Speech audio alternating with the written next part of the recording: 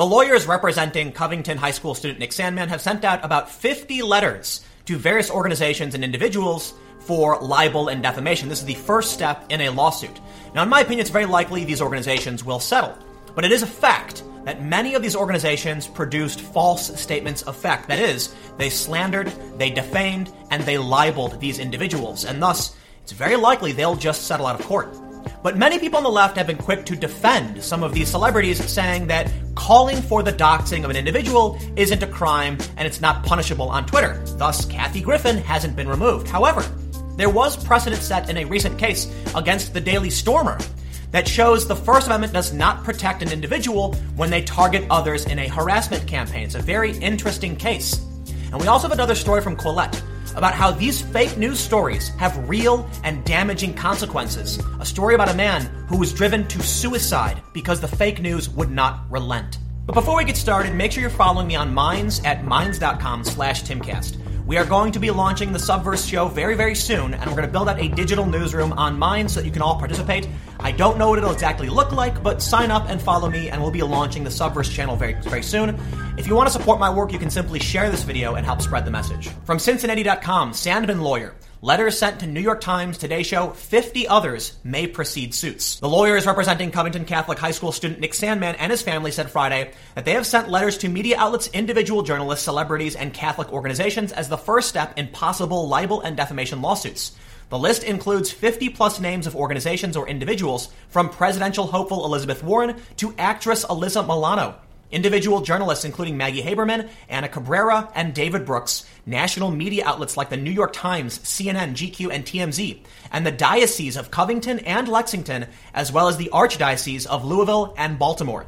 Nick, as well as his school, faced threats from those angered by video showing him, his classmates, and Native Americans engaged in a much-debated confrontation. Some of the students wore Make America Great Again hats. Some students chanted and performed the tomahawk chop. The legal counsel representing Nick and his family, Todd McMurtry, and experienced libel and defamation lawyer L. Lynn Wood of Atlanta have said they will seek justice for the harm allegedly done to the teen. McMurtry said an example of false reports were those saying Nick got into the face of Phillips. McMurtry added his belief that some in the aftermath of the incident permanently stained Nick's reputation. This week, they have prepared documentation preservation letters addressed to organizations and individuals they believe may have defamed or libeled Nick with false reporting, McMurtry said. McMurtry said the following organizations and people are those who can expect to receive the letters, which were all sent by the close of business on Friday. We can see this is a pretty serious list. The Washington Post, the New York Times, CNN, The Guardian, NPR, TMZ, The Atlantic, Capitol Hill Publishing Corp., the Diocese of Covington and Lexington, the Diocese of Baltimore, Anna Cabrera, Sarah Sidner, Aaron Burnett, Amanda Watts. The list is huge. I'm not going to read every single name. But we can see many left-leaning celebrities and organizations, even Bill Maher and HBO. What's particularly fascinating about Bill Maher's case is that he made statements well after the fact. When news organizations had corrected their reporting, Bill Maher still went on his show and misrepresented what happened with these kids, making it seem as though Nick Sandmann got in the face of the Native American, which was just not true. They know they crossed the line, McMurtry said. Do they want 12 people in Kentucky to decide their fate? I don't think so. He added that those on the list will raise legal defenses and challenges that we'll have to overcome, but that's the way it goes. The letters tell the organizations and individuals not to destroy any documents in connection with the case, the attorney said. For example, the documents could be drafts or early versions of articles or emails among staff discussing the story. McMurtry said he and Wood sent slightly different letters, but there were no substantive differences between them. The letter itself has been published from February 1st.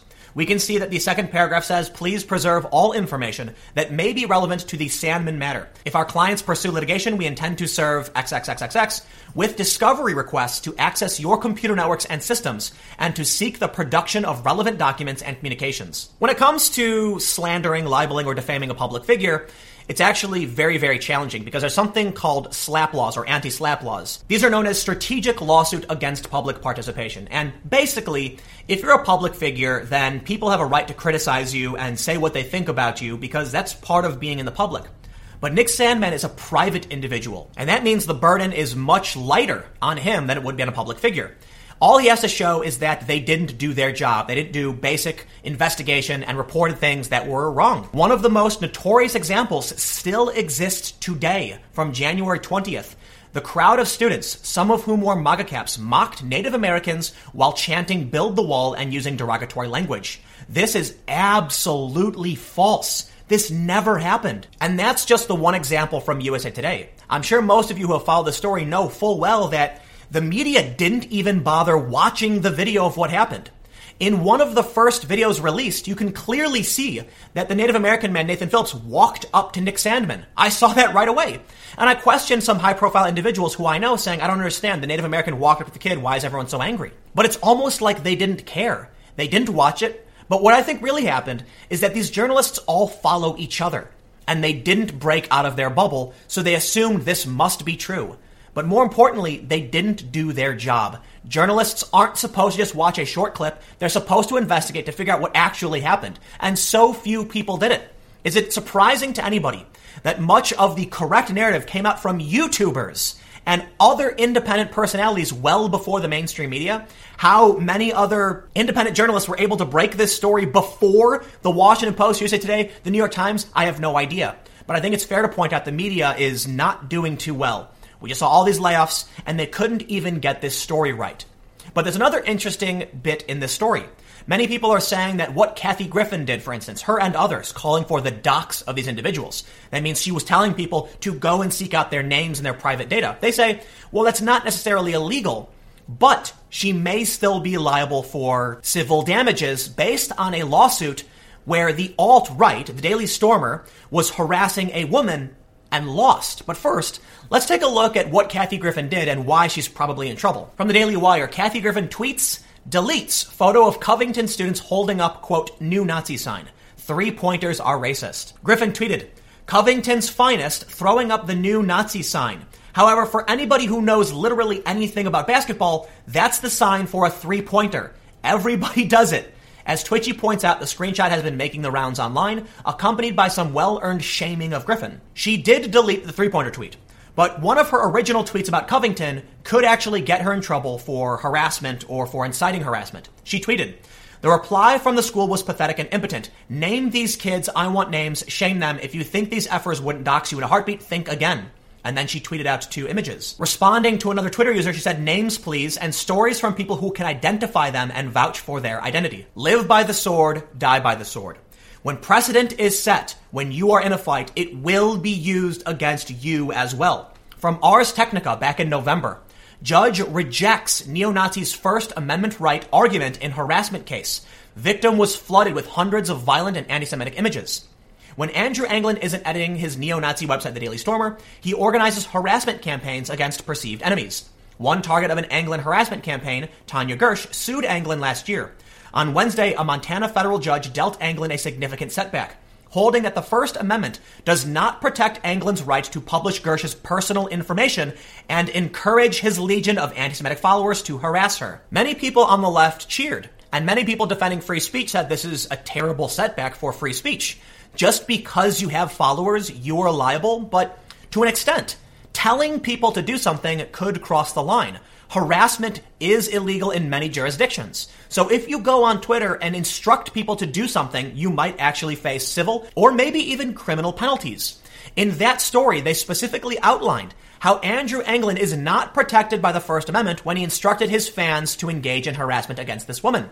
Kathy Griffin did the exact same thing, as did many other people on Twitter. Now, why Twitter hasn't banned them? Well, because Jack Dorsey is a duplicitous snake who doesn't actually believe anything he says and goes on the Joe Rogan podcast and doesn't actually answer the questions. So there's no surprise there. And full disclosure, I'm very clearly biased against Twitter. They're a trash platform. And the fact that Kathy Griffin hasn't been banned, well, that's another reason why I just really, really hate Twitter and actively encourage people to get away from it. But more importantly, let's talk about fake news. While we don't know what's going to happen with Kathy Griffin and many of these people who have smeared the Covington kids, it's very likely, in my opinion, that they're going to pay out a settlement because nobody wants to go to court. But the truth is, fake news has very serious and real consequences. You get harassed by these journalists. They frequently engage in harassment campaigns, and Covington is just one example. They like to claim that other people are radicalizing kids. They like to claim that other people are engaging in harassment campaigns. But the media frequently does this. Why? It's the banality of evil. They're not trying to destroy lives. They just want that juicy story at all costs. And that means they will mislead, misinterpret, and not do their job, and thus destroy the livelihood of many individuals. A few days ago, this story was published in Quillette, The Death of a Dreamer. The story is about a man who was giving a presentation about genetic engineering. At one of his presentations, he made a silly off-the-cuff comment about how gene editing could change feminine odors. But the media, thinking they've got something salacious, decided to run with this narrative. And the narrative went far and wide, repeatedly. In the story, they have a quote from this man's sister. It was pretty heart-wrenching to see him suffer like that in the media. It was clickbaity stuff. Article after article after article got written because the headline was interesting. It was so infuriating. I don't think I realized how devastating it was for Austin until later. She says he couldn't stop talking about it. In March, Hines ordered a selection of ropes from the internet and tried to hang himself. He failed. When he came to, he called his sister and told her that he had just tried to kill himself. The family took him on a break to wine country and staged an intervention one evening. After dinner, he kept saying that he was dead. We said, "We are going to take you to the hospital. We are going to get you the help you need." On 27 May 2015, a member of the Cambridge Genomics team opened up the laboratory after a long weekend and discovered his body. Austin Hines had hanged himself. He was 31. My general understanding of the story, I encourage you to read it. I'll put the link in the description because I could be wrong, is that this guy made a seemingly off-the-cuff comment that had very little to do with his core research, his core work. But these digital clickbait sites saw they had something and ran with it. And they wouldn't stop. It was like a game of telephone. The story kept getting worse, and no matter what he did, they kept slamming him. Eventually, it affected his business. He couldn't continue, and he became depressed, ultimately killing himself. This is a serious issue, and these media companies do engage in harassment campaigns. They have driven people to end their lives, and it's about time they get held accountable. And that's what we're seeing with Covington. Possibly the most egregious example would be Covington. None of these organizations, including high-profile media outlets, did any basic fact-checking. They didn't bother. It was only days later they corrected themselves. And how? I have no idea. Bill Maher and other personalities got the story wrong days later. It blows my mind. I think the main problem is Twitter. These journalists, these producers, they don't bother doing the work they need to do, the due diligence. They go on Twitter, they follow people within their bubble, and they don't see anything outside of it, and thus, they believe what they're seeing is the real world, but it's not. And now they're going to face the consequences.